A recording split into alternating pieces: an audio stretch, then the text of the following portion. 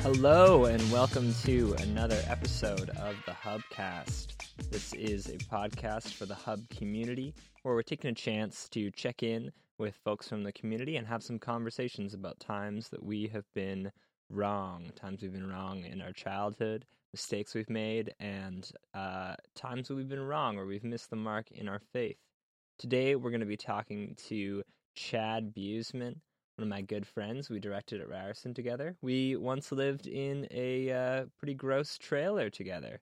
Lots of great experiences, and he's got a lot of great insights and experience to draw from. So I hope you enjoy this conversation. It's me, Adam, and Chad Buisman. Here we go.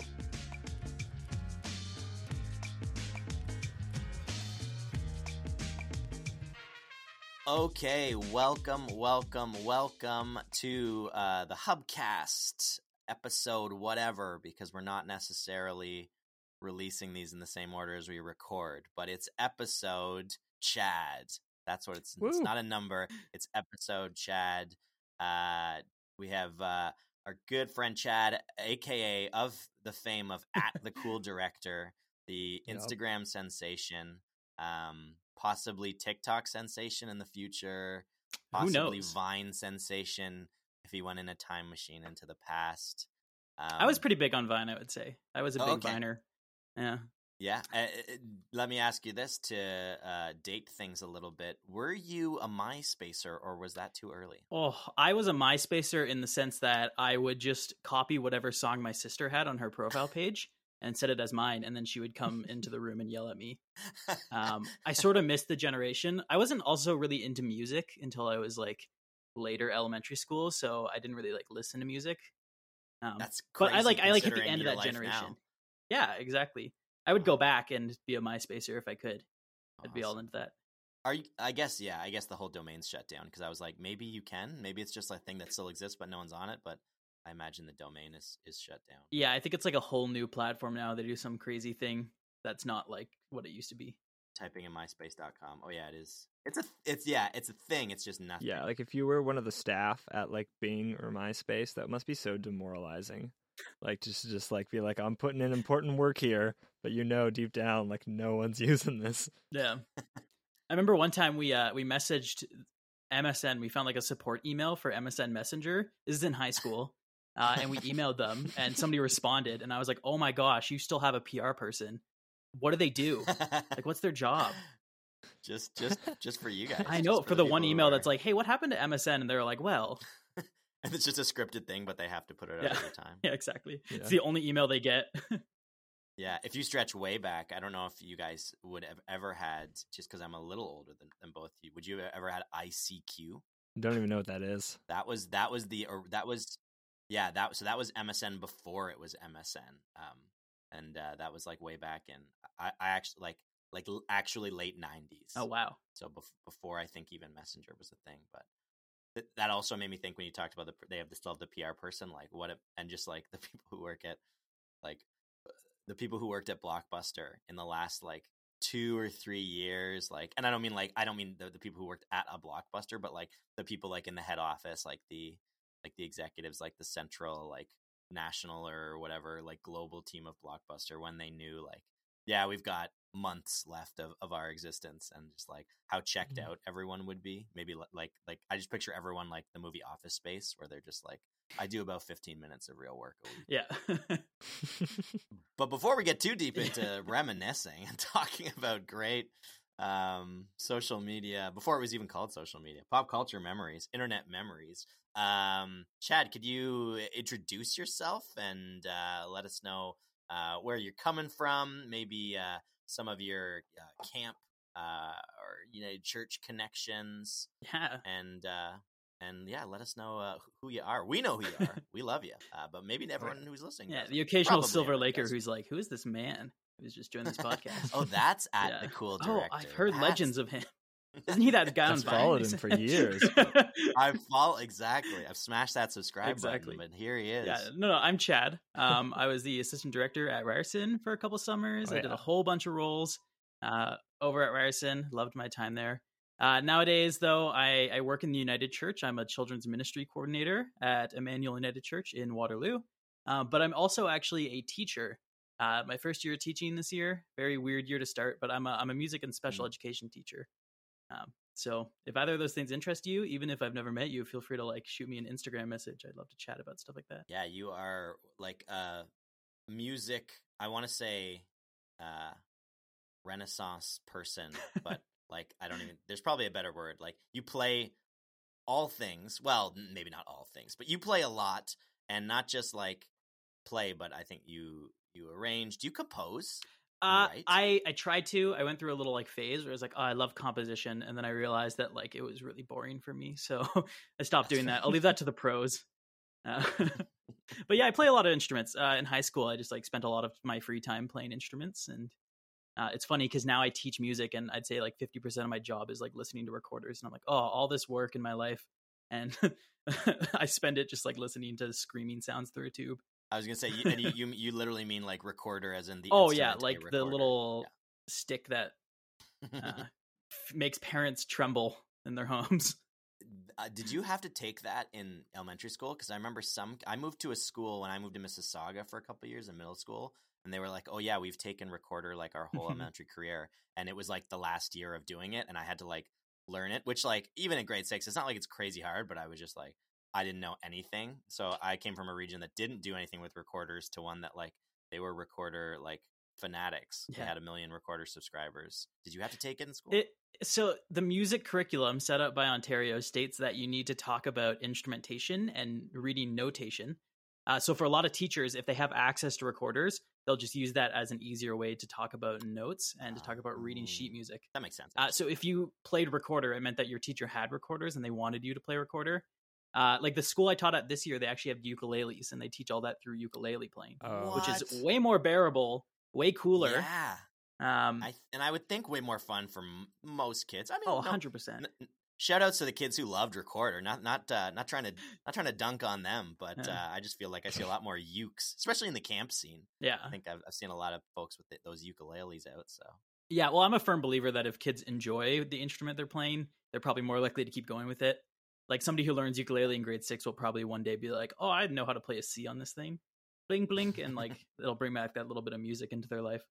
So that's beautiful. I'm down for overthrowing recorder usage in Ontario. Yeah, you just got to just to disrupt the system a little bit, you know, just to stick it to the recorder. Oh yeah, yeah, exactly. Riptide over hot cross buns any day. Yeah, exactly. Yeah. Oh man. Yeah, the big recorder in their industry is it's time to take them down a peg. Yeah, exactly. They've had it good for too long. Exactly. Yeah, they're getting a little too high up there. Yeah. Chad, tell us how did you originally get connected to Ryerson Camp, which I believe was I know you've worked at a couple of our camps, but I think Ryerson was the first one that you were at, or maybe you were a camper somewhere else. Yeah, that's kind of a weird story that I don't talk about a lot. I had zero connection to... We're getting deep in. Yeah, I had never attended a United Church camp, never heard of it. I actually grew up in the CRC. I grew up in Brampton, right. And my mom was part of a church plant in Burlington, so she helped like sort of form a church, and they were kind of like core members. And that sort of disassembled one day, and we moved on to United Church because we had some friends who were at Wellington Square.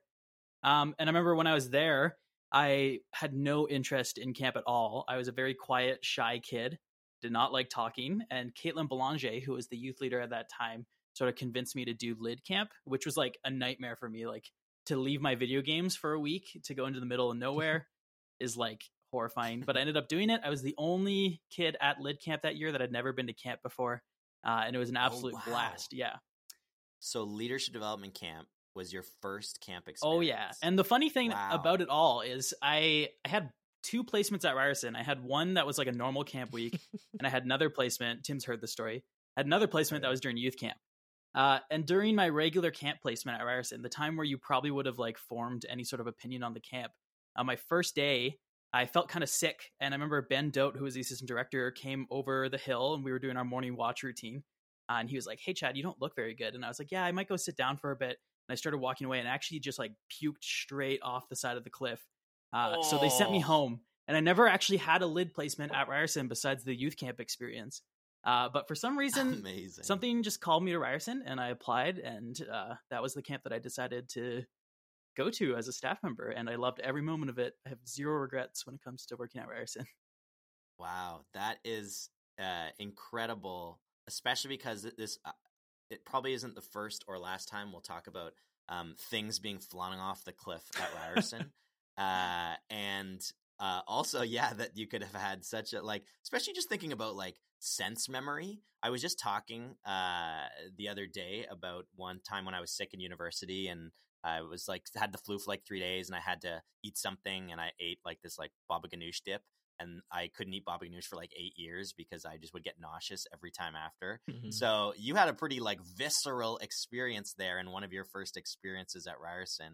And yet, I don't know if you call it then the power of the Holy Spirit to still call you back to this place where you got violently ill. Yeah. Not to mention that they would hire me after I like threw up off the side of the cliff and like I spent the entire day picking up their health cabin. Yeah. They were like, "Oh, the puke guy. Hey." The puke guy. At the puke director. I mean, really, it was very, very thoughtful because there's no cleanup needs, not even in the bathroom or anything. So they were probably like, "Yeah, this guy's really thoughtful." He performs in the clutch. In this moment of being under pressure, he knew like where's the easiest place to just get rid of great this, problem solving skills. Yeah, exactly. Oh, that's amazing. Just looping back, so for those who don't know, Leadership Development Camp is a 2-week camp that travels around to a bunch of the different United Church camps here in Southern Ontario, to Cave Springs and Ryerson and Silver Lake, and also has a canoe trip where you in Algonquin Park where you bring all your stuff and it's a backcountry canoe trip. And so that for a first camp experience, it's a pretty intense 2 weeks, both physically and in terms of like leadership and spiritually. There's like 2 sessions a day often, and so that was why I thought it's pretty incredible that was your first camp experience, because that could be a lot for someone who's never done camp before, and also, like you said, like never really other than being at Wellington youth group, never really done the United Church thing before. So you mentioned a little bit that you were able to be convinced not to just play video games that week. Yeah.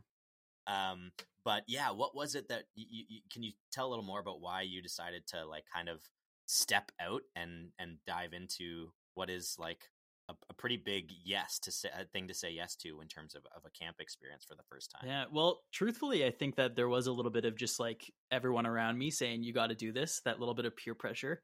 And that's funny because like a lot of times as a person, I'm like, "Oh, you need to actively avoid like other people pressuring you into decisions." But to have like my parents being like, "Hey, you should really consider doing this," even though they've never pushed me into a position like that. And to have like these new friends like Caitlin Blanchet, I had just joined the youth group, like who already believed in my leadership skills that I hadn't even really shown yet. To have them tell me to step into this position and to take this risk is something that I think really motivated me at the time. Again, like I was really shy. I'm not a quiet person, but at the time I was. And I think a lot of that stemmed from like being worried about negative recognition. So to have a positive thing sort of tied to that was really motivational to me. Oh, that's awesome. And yeah. And man, I think there would be a ton of people, and probably some listening who, Caitlin Belanger as a youth leader has been incredibly formational and like life changing, both at Ryerson and at Wellington Square. I just know so many people that were had just incredible life changing experiences with under her leadership and her as a leader. So that was a pretty great place for you to have landed. Yeah. And it speaks to how we as people can motivate younger people just without even meaning to. Like, I'm sure at no point Caitlin Belanger was like, "I will single-handedly lead this person to their future career path and future like self. Like she probably was just like, yo, do lid camp, I'm gonna go home and play with my cat or whatever, and that had a huge impact on me. So checks out. Yeah, of course, because she is a music teacher as well. Yeah. And so I didn't even think that's a big connection for you too, that was an inspiration for you to dive into what your vocation is. Yeah. Awesome. Well, that's kind of a perfect segue, especially as you sort of talked about, started kind of hinting a little bit on changing your mind about things or saying yes where you might have, where you said you had no regrets, like being at Ryerson or doing lid, and so one might say that had you just stayed home and maybe like played video games. And again, this is just wanna clarify. This is from like there's some video game like fanatics in this conversation. Yeah. that you might have been wrong or off the mark had you decided to just this is what year was your lid? 2012. 2012. So what video games? I bought Minecraft the week before I went to lid camp. Do you know how hard it is to play Minecraft for 1 week and then to leave? Wow. It was a struggle. That is like I was seeing blocks in the real world, honestly, man. Like actually, as someone who like when a new game, like we were talking about, I've been playing Zelda Breath of the Wild like basically all winter. That first week when you discover a game that just like captivates you, it is really hard to be like, I'm gonna like put this down and go away for like an entire, especially with lid, like 2 weeks, possibly placements after that. So kudos to you, Chad. Yeah, so part of the idea behind what these conversations is just talking about ways that we look back and find that we're off the mark, and not as much to say, we found it and we're perfect now, or we're everything. We're completely we don't need any room for growth anymore. So not as much about getting it right, these conversations, but about the power of reflecting on like when we've got it wrong. And how that is a catalyst for us to grow and transform, and transformation being this central piece of what it means to follow Jesus and to have faith. Can you tell us? You already had some great childhood stories, but I would love to get a couple more. Tell us about a time that you were wrong, maybe when you were a kid. Oh, I have so many good ones. I was a very dumb kid, I will say, and that is something that I embrace as a aspect of my life. I think a really big one that I always think about and that people still make fun of me for, when I was in grade 5, I was in a 4-5 split class for like 2 weeks. And I remember I was eating Starburst one day, and I was like unwrapping the Starburst, pink is the best. And one of the grade 4 students started poking fun at me and said, why would you unwrap the Starburst when the wrapper around it is edible? So for years and years and years, my entire adulthood, I think until I was like 21 or something, I ate Starburst with the wrappers on, wax paper and all. Yep. I have probably consumed so much wax paper that like I'm surprised that oh no, I can still do. But those are like pure wax. Yeah, like not even, you can't eat it. That's not okay. You're just eating wax paper. And I remember I was at camp one time even, and I literally had gone to Bulk Barn and bought like a bulk bag of Starburst, and I was just eating them by like the handful. And somebody was like, "Hey, you can't eat that. You'll get really sick." So the person who finally pointed you in the right direction was a stranger at Bulk Barn? No, it was somebody at Ryerson. I can't remember who it was. I wish but I was so embarrassed. I remember I was like, "Oh, haha, I'm so quirky eating Starburst wrappers," and I was like, "Oh my gosh, this whole time." I had no idea. Yeah, this whole time. Oh, that's amazing. Shout out to the kid who convinced you of that for years and years and years. Yeah, I always think back and I wonder, like, did that kid truly think that you can eat Starburst wrappers too? Or do you think... maybe he wasn't messing with you. Yeah, like, I just don't know. To have the confidence to walk up to a grade 5 student who's a year ahead of you and to say something that controversial and yet so brave is like, I don't know. Controversial. Oh man, that is amazing. Yeah. I hope that your digestive system is doing better since in the last like few years of your life. Yeah, it comes and goes, It giveth, it taketh. It's a beautiful testament to like the power of the kind of what isn't perceived to be normal. Because I haven't tried a Starburst with the wrapper, but I imagine it's worse. Like I imagine the wrapper doesn't make the experience better, and yet you're like, oh, I'm supposed to be doing this, so I will eat these wrappers for years. it's an incredible thing. It's a very human thing. We've all been there. Yeah, I'm sure there's some sort of like deep Christian object lesson in that about like unwrapping your Starburst or something. But yeah, that's a total thing. Today we're gonna leave our Starbursts at the cross. Yeah, exactly. Represent all the things that we've consumed, and I can see everybody like crying and nailing their Starburst wrapper to the cross, and Chad's sitting at the foot of the cross, just eating the wrappers straight off the nails, scooping them up. There's that this could be a whole new atonement theory, and I don't even know how to really suss it out. But there's something there. There's something there. Oh man, that was too good. Just because that was so good. Is there? You said you had a couple. Are there any other childhood embarrassing moments that you want to share with us? Oh man, I know like when I was a kid, I had a friend named Bikram, and it was great because I was like kind of a dumb child, and Bikram just kind of went with my dumbness because like, you know, he's my friend, he enjoys spending time with me. But we used to like love making paper airplanes, and I remember we didn't want to throw them towards the road, so we would like make like maybe 30 of them and throw them towards our house, and every so often they would get stuck on the roof. And my bright idea is to throw another paper airplane up there to rescue the first one. And the great thing about that is like we'd throw like all 30 paper airplanes up there, they'd all get stuck, and then I would just leave them. To this day, I have no clue if they like blew off the house or if my parents took them down, but just like stuff like that. Like I don't know where the reasoning was on that, you know? Yeah, not like let me grab a ball or something that could like something heavy that could knock it down. Yeah, exactly. Like, let's send a rescue operation. Just throw another paper airplane up there because we used to give them all characters. So I think in my mind I was like, oh, this one's like a superhero, you know, so he should be able to go up there and save. Oh, that's awesome. Yeah. Can you tell us about a time that you have made maybe more recently or like maybe post childhood or maybe not, because I'm just loving childhood stories, about time you made a funny or kind of dumb mistake, maybe in a camp setting or something like that? This one's kind of camp setting, but it's also kind of outside of camp.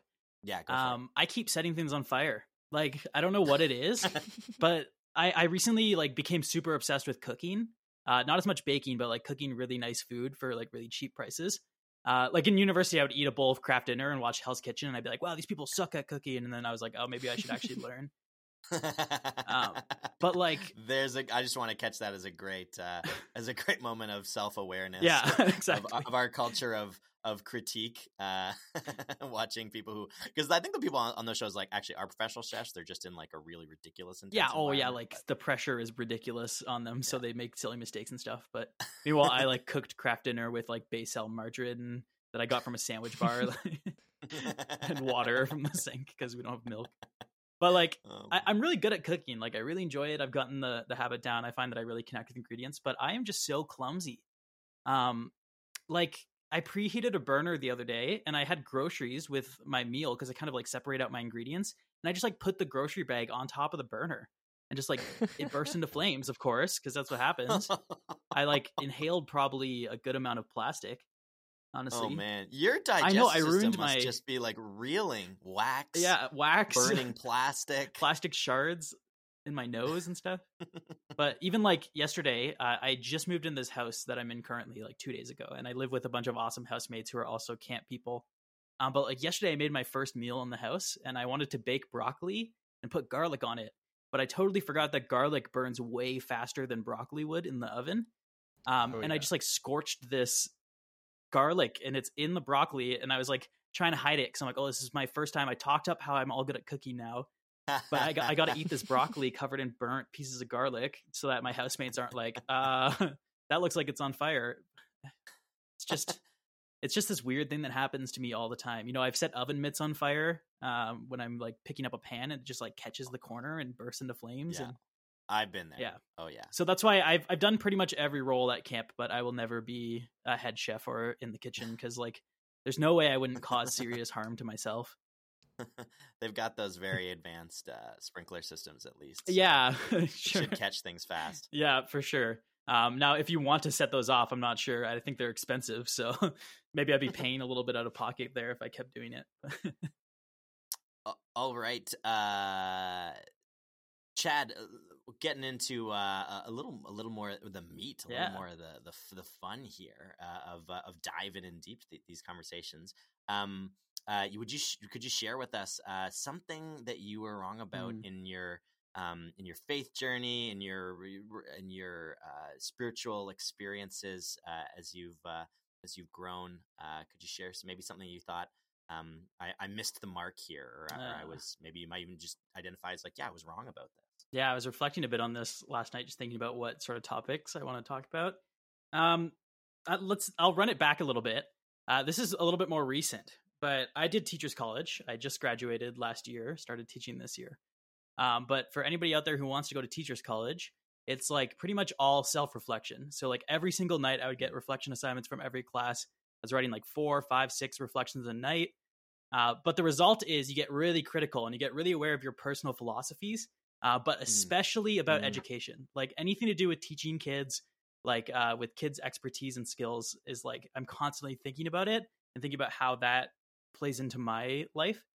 And I think a big thing that I've noticed recently is we have this approach to learning and to teaching where the things we need to learn have to have like a right or a wrong answer. Like no matter what the subject is, it's less about like what the students can learn and what they can do. It's more about whether they got like the right information or the right answers. You know, in music, did they play the song right? When I give them my art supplies, did they use it in the right way to make the right kind of painting? But I think that that's really dangerous. It's a dangerous approach to information because it sort of teaches kids that they need to figure things out when sometimes it's best to reframe questions and to think in different ways. And this is still embedded like in me now. I think about all the time, like the times that I make mistakes or like I don't do things correctly and how stressed and nervous about that I get. And that's like especially big when it comes to faith and talking about faith topics. Oh, totally. Yeah, 100%. Because growing up, I would always think about like some sort of big moral issue, and I would approach scripture and be like, all right, let me figure out how this works. What is the right way to approach this? What is the wrong way to approach this? But the main thing that I think I had wrong in my faith journey is believing that God can be defined by true and false answers, and that there's an answer that fits these big questions. In a weird way, like I've come over the course of my spiritual journey to conclude that like a little bit of agnosticism actually makes me stronger in my faith. Being willing to like take these questions of right or wrong and to sort of reframe them outside of that neoliberal lens of like, did I get the correct answer? Instead, thinking about questions that I actually can explore. Yeah, I think that's amazing and a great. That's sort of the actually, Olivia talked about this a little bit too in her episode, and that's a little bit of like sort of the tension that we're leaning into here is, of course, recognizing that, and we've mentioned a couple times that that the goal, of course, is not to declare most things wrong and just the things that we believe at this moment or in a future date right.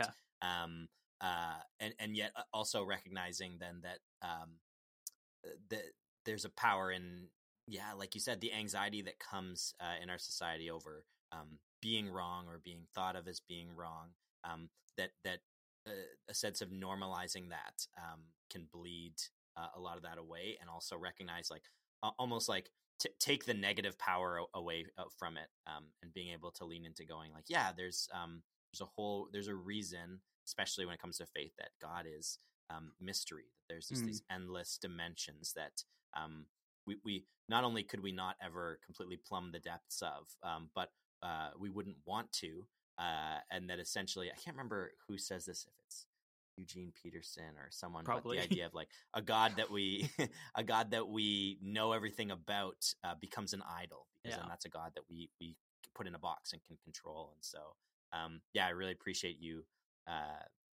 diving into that, and especially just like kind of naming that as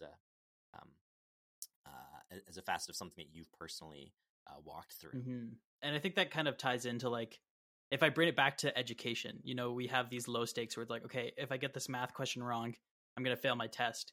But then we grow up and we get into these really high stakes situations where now it's like, oh, if I approach faith wrong, am I going to do the wrong thing? Am I going to doom myself? It like, people take their beliefs that they've learned from others and they sort of stress about those things and they try and find the right or wrong answer to that. And then it becomes sort of like a high stakes game that affects our whole life.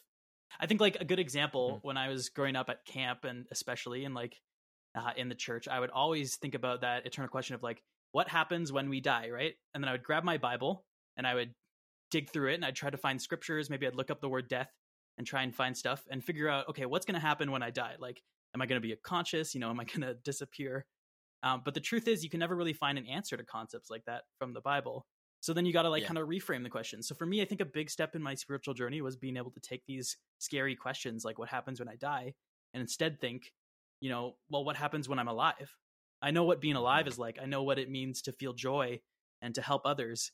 And how can I take my faith and apply it to that question instead and bring joy to other people's experiences rather than thinking about these questions that I may never even find an answer to? Not that there's no value in thinking about what happens when you die, but instead reframing it and think about me personally, where am I going to grow and help others when I look through my faith? Mm-hmm. That's so good. I'm interested. You mentioned like you can't find this answer in the Bible, kind of thing, and having that view where you can hold the Bible a little looser. Do you like obviously? So you're working at a church right now. You're still in a place where you're like giving some weight to the Christian story, and you're doing some level of like teaching kids about it. Yeah. So what role would you say the Bible should play? Like what is the Bible if it's not a book full of answers to you? Yeah, that's a great question. And I think that would be a perfect example of a question that I may never know the correct answer to, right? Like, I think the Bible is incredible, and there's all these wonderful stories and tales of like peace and mercy and love, and also tales of like suffering and hardships that people went through. And I think that we can learn through that in our modern experience. But to not accept the fact that there's a bit of overreading that can happen in the Bible that can really impact you, especially if you're somebody who's like gets anxious about topics, or like if you're a member of a group that may be impacted by a biblical text. It's a really hard thing to sort of approach that as a literal word for word guide on how to live your life and not feel a little bit of anxiety. So it's hard. Like, thankfully, when I teach in church, I'm teaching like, 4 or 5 year olds. So most of our learning is like, this is the ark. And I don't have to really approach those questions and give those hard answers, but just going through some of the more basic plot. Yeah, exactly. It makes me wonder though, like what that sort of looks like and how I integrate that into my teaching, even in the church. Yeah, that's really, and I think just such an important thing to, to kind of call attention to, because I think that I was with the Guelph Sub Hub the last couple weeks, and we were going through some Old Testament stuff and just kind of discussing that kind of exactly what you're drawing attention to, which is particularly like in the Jewish consciousness that's being taking place around the writings of the Old Testament.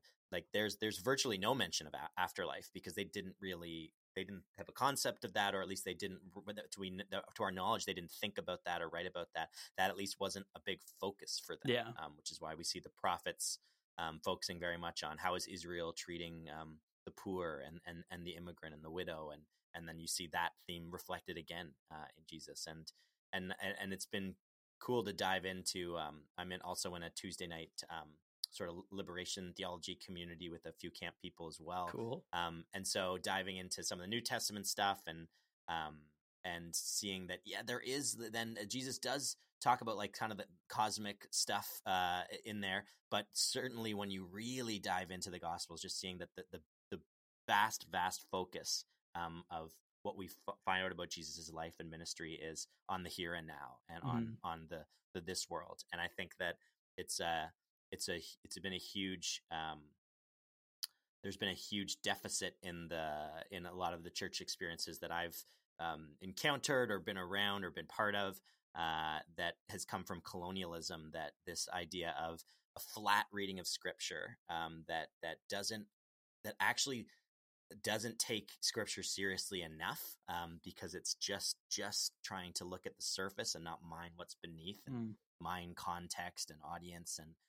and also an eschatology, like you said, that forms a lot of us when we're young, and I would definitely include myself in that, in that big question of like, but what happens when I die? Which I think just ends up, there's so much then energy that gets spent on that question that Jesus is far less concerned with than what happens to my neighbor right here in front of me, and how can I be a part of bringing them life Yeah. here and now. So yeah, I just really appreciate naming that. I always say the amount of time I've spent asking myself what happens when I die. Meanwhile, people are dying around me in my Right. communities, in my streets. People are the victim of oppression and victims of inequities. And when have I stopped and asked myself, okay, what could I be doing for them instead? And I think that's kind of a big step in my spiritual journey, to be willing to step away from those big questions and instead just focus myself on the things that I know I was sort of made and given the abilities to look at and to ask questions about there. Yeah, that the focus of what happens when I die versus what will happen when I live. Yeah, that's really exactly. That's really good. As you've gone through this process and grown in your life and your faith and in recognizing these things, what are some of the things that have sort of helped you along with that? Obviously, you mentioned like Teachers College in this past year. But judging kind of by your story, like even sort of before that, especially coming from a few different church spaces, you've mentioned that first you were with the CRC Church, and then the United Church, and then the camp community, which in itself is sort of different even than a lot of like the United Church too. So you've had certainly like a bit of a diversity of experiences. And so what has helped you along in the process of sort of asking these questions and growing?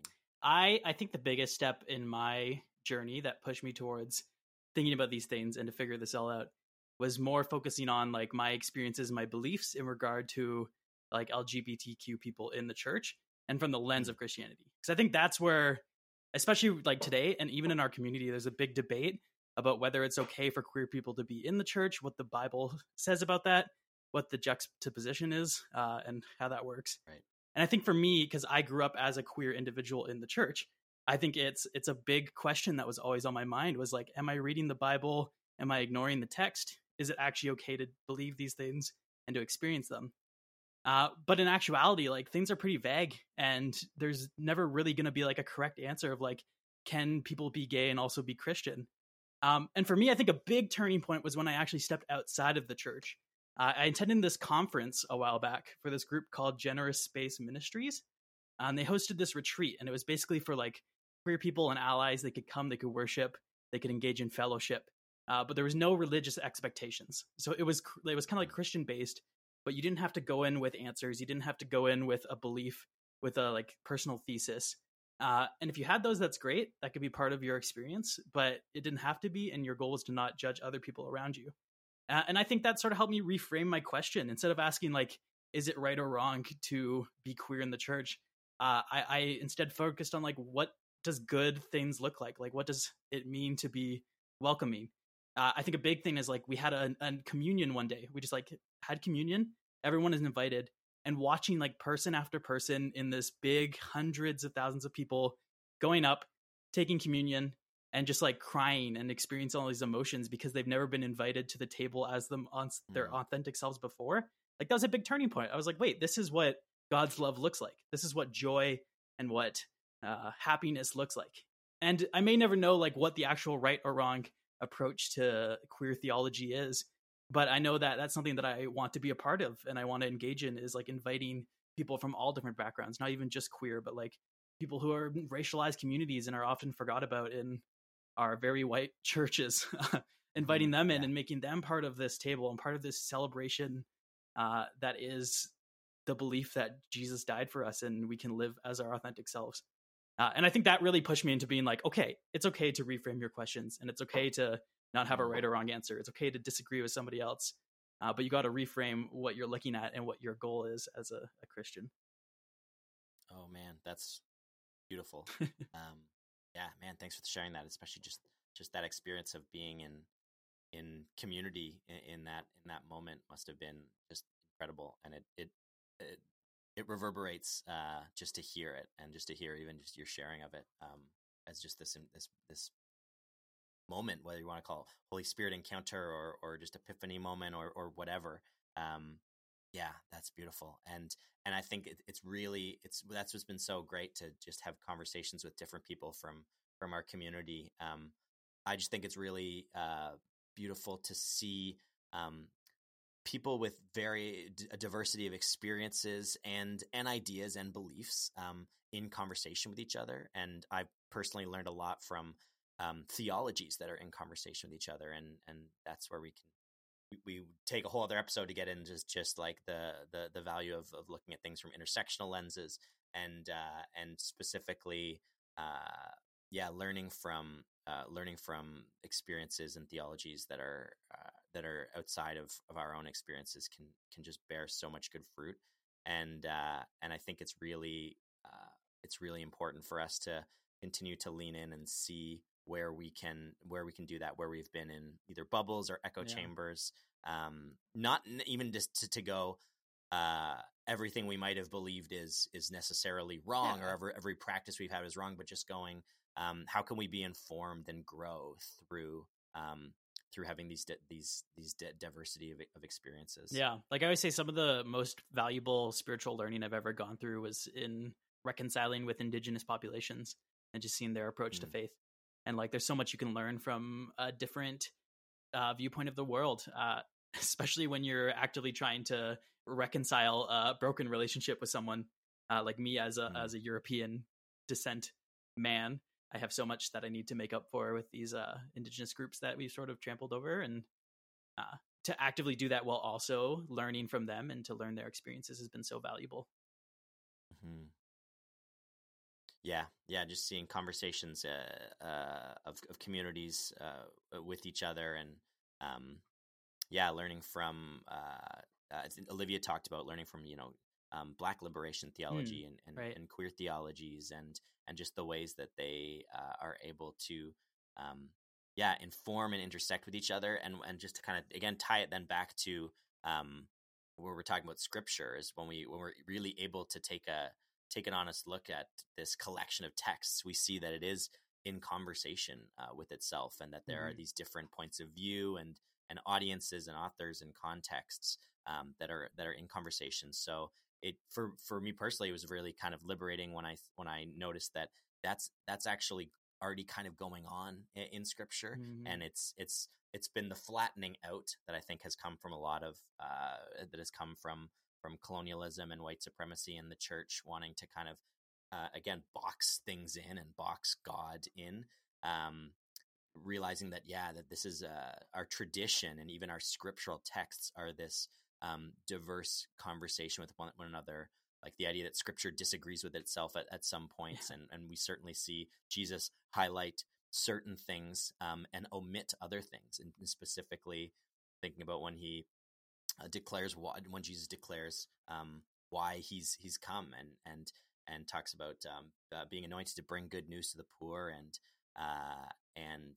proclaim the year of the Lord's favor, and then it says in I can't remember Mark or Luke, but he rolls up the text at that point, and one thing that I noticed or heard from, I'm not sure if it was Jared McKenna or Richard Rohr, but he rolls up the text at the point in which the text went on to then talk about the day of like God's vengeance and violence. And so this idea of this public act of highlighting and emphasizing what Jesus wanted us to see, and perhaps omitting other things. And so just this idea of growth and being in conversation, I see that really reflected in Jesus and scriptures. Yeah, for sure.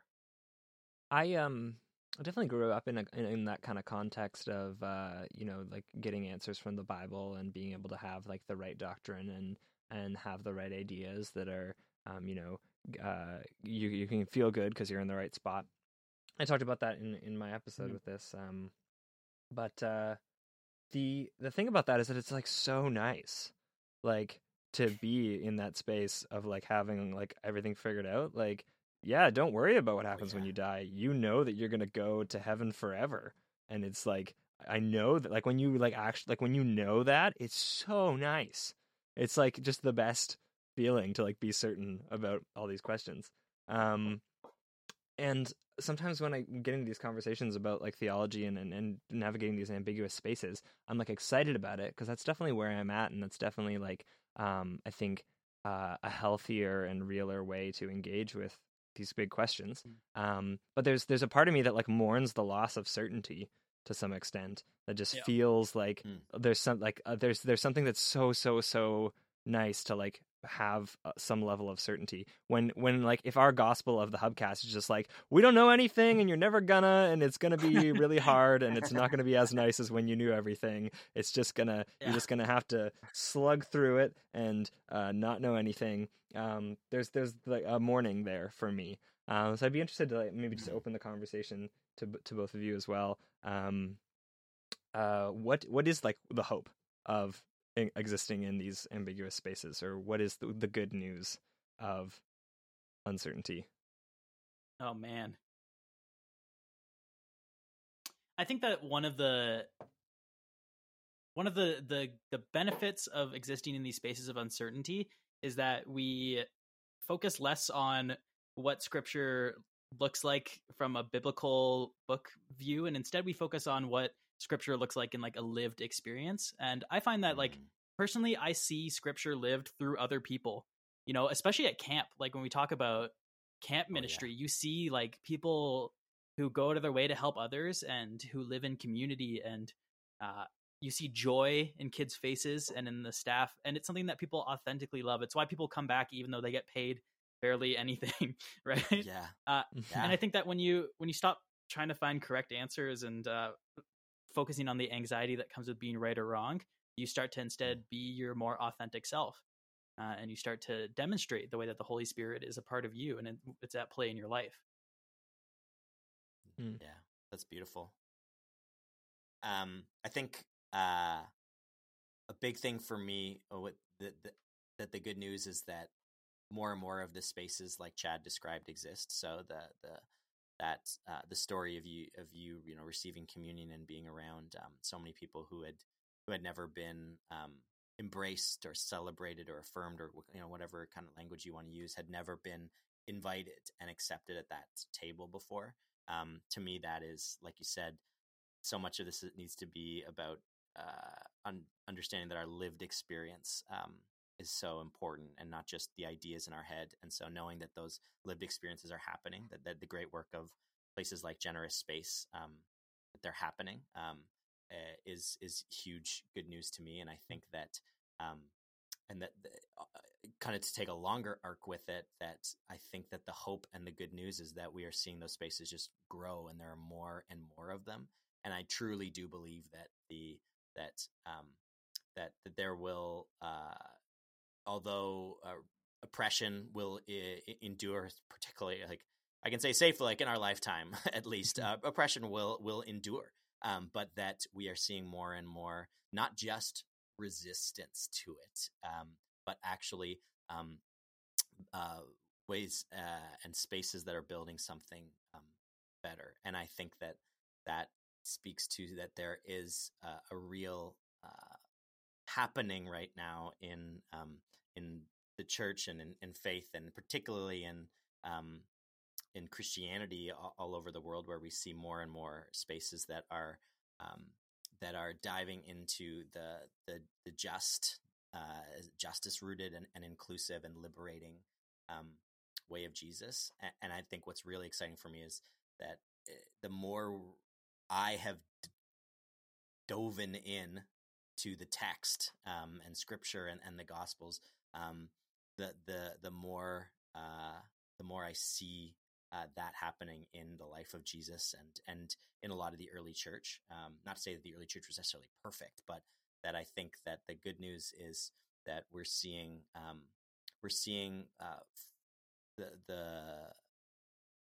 a real transformation happening in so many different spaces, and a lot of them we don't see, like, because we wouldn't have been at, you know, that you wouldn't see every Generous Space event, right? Or the little moments, the conversations between people where someone is embraced and celebrated for the first time, or where someone who has been pushed to the margins gets to be centered and employ their voice and their power in the Holy Spirit. And I think we're just seeing that more and more, and that maybe even this year, as there's been so much shifting in the church due to the ways we've had to change things and change the way we practice our, you know, liturgy and our worship. I think a lot of the good news is I think a lot of that is also going to be even accelerated faster, Mm-hmm. because I think a lot of scales are falling off eyes. And I think that just looking at so many churches and communities that have been engaging real work in the Black Lives Matter movement and in conversations about reconciliation and right relations, I think that I am really, really hopeful that that is going to be a huge turning point, and that we're going to see more and more spaces. So yeah, so I just think that liberating way of Jesus is having more space for regular people to engage with than ever before. So I'm really hopeful about that. Awesome. Yeah, I couldn't agree more. I think that this conversation happened a couple years ago because it was the 500th anniversary of the Protestant Reformation. But there's this trend that seems to be the case that every 500 years there's a huge shift that happens in the church and a new thing happens. So I asked that question of like, it's uncomfortable existing in these ambiguous spaces, and it's like, what's the good news for it? And yeah, I do think that part of the good news is that these spaces are kind of uncomfortable and ambiguous because they're little babies right now, and they're going to grow into a new and exciting and powerful expression of how to participate in this faith over the next 50 years, over the next 100 years. So for me, part of the good news is like this hope of like, oh, what's happening right now? Like what's church going to be after COVID? Like, what is this like exciting new thing? Because it does, it offers the possibility of something better. Chad, do you have any like closing thoughts or pieces of wisdom or just like last takeaways from your experience that you want to share with the audience? Not particularly. I would say like, don't let your grade school math teacher's approach to right or wrong influence your entire life. Like, be willing to think differently and to have comfort in the fact that you're a beloved child of God, no matter what you do or what your thoughts are or what your life is like. So, yep. Beautiful. There's some good news. Yeah. Chad, our traditional closing question is, what is your perfect day off? Yes, I've been waiting for this one. So I do have a follow-up question though about your question. Okay. Is this like, can I like craft my dream world, or is this like in my life right now? And like, it's okay if it's either one. I have an answer for both. I think people have often been going with like a specific like real scenario, but I love that you took it that way. So I kind of want to hear both. Yeah. Okay. Well, they're like very similar, but one is much more exciting sounding because I can craft my own existence. I'd say like in terms of actual practical days off, like if everyone is gone for the day, and I have the house all to myself, I love to slap on a karaoke track on YouTube and just sing really loud while I do some sort of menial task like dishes or something. What songs are on that? Oh man, I literally will just type in karaoke on YouTube and start clicking and just let it autoplay. And it's kind of like a challenge. If I don't know the song, I lose a point almost. But usually it's I'll slay some Adele. Sam Smith has some great songs that they've made. I love it. Nice. Yeah, those classic like my childhood pop songs. So, love it. Yeah. And then maybe end it off with some casual video game playing. I do love a good video game, even today, even though I don't have time. Yeah. Yeah. Love it. And what about Dream World scenario? Oh, Dream World scenario, very similar, but I have dogs, and I live in a secluded mansion, so I don't have to wear pants. Nobody can see me through windows. Nice. Yeah, that's like, amazing. and also I can sing well. Is the the add on to that in my dream world? It's like I think your dream world is more in reach than maybe you think it is. I know. You were talking about crafting your whole existence. I was like, I think that you could get there. Yeah, exactly. I don't think it's that far off. Exactly. It's mainly a barrier caused by consumerism and capitalism, but whatever. I've overcome those before. The real estate market. Yeah, exactly. Exactly. At this rate, a mansion is like a single room bedroom in Toronto. Like, yeah, it's like $3 million. Oh man. Yeah. Well, with the tough news or the bad news of consumerism and capitalism and a completely oppressive housing crisis that we're in, I really appreciate you coming on and sharing just some really good news with us today. Thanks. I have some other good news if you're interested. In the middle of this podcast, I got a text on my phone, so I couldn't help but peek. And I can now book my vaccine appointment this week. So I'm going to go get vaccinated. Amazing. I know. It was like good timing in the middle of podcasting. Oh, man. I love this. Ending with some really exciting news. Yeah, which is great because it means I can go back and be back in person, hopefully teaching soon. Oh, that's excellent. Yeah. After your first year being so tough like this, that's really, really exciting. I would love some normalcy at this point. It would be wonderful. Yeah. Well, that's beautiful. What a way, love the good news. Great ending. To go off. So just as you've encouraged us to just think differently, and even just hold these tensions, of course, of going maybe we missed the mark, but also that the goal isn't necessarily about right ideas or right answers, but what's the way we're actually living out this faith. And to me that is and particularly I just want to say the way that you have been a leader and an inspiration and I think a mentor to a lot of people in the camp community and beyond, Chad, and now at Emmanuel with working with kids. That's some really good news for me, and I think that I'm really excited to just continue to have you as a person who I look up to a lot, and it means a lot that you would come on today. And as we move into spaces of ambiguity in our faith, that you to me are example of the good news of the just and inclusive and liberating way of Jesus, and that if I might not have certainty on anything, but I know if someone asked me the question of who's someone that you would want to connect a young person with to learn and grow in their life and faith, I can say that I do have good answers for that. And Chad, you are definitely one of those people. So thank you for being part of our community and for being part of this conversation today. I'll put you down as my reference next time I apply for a teaching contract. I'll be like, I have this guy who's not biased at all. Thanks, Adam. I'm very, very biased. Yeah, that's sweet. I'm very biased towards you, Chad. So thank you. I think it's and I hope as you continue to serve and teach that as someone who is an inspiration, I know, to particularly people in the queer community and our community.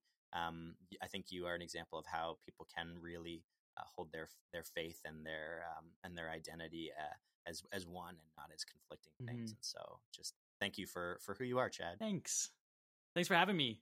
It's a bucket list item down. I've always wanted to be on a podcast, so love it. Awesome. Well, this just barely counts. Yeah. Close enough. Amazing. Well, that is it. Signing off for this week. I'm Adam. I'm Tim. Oh, and I am Chad. Follow me on Instagram at the Cool Director. At the Cool Director. Yeah. Haven't posted in a year, but it's okay. Mind those archives. Yep. Awesome. I'll see you later.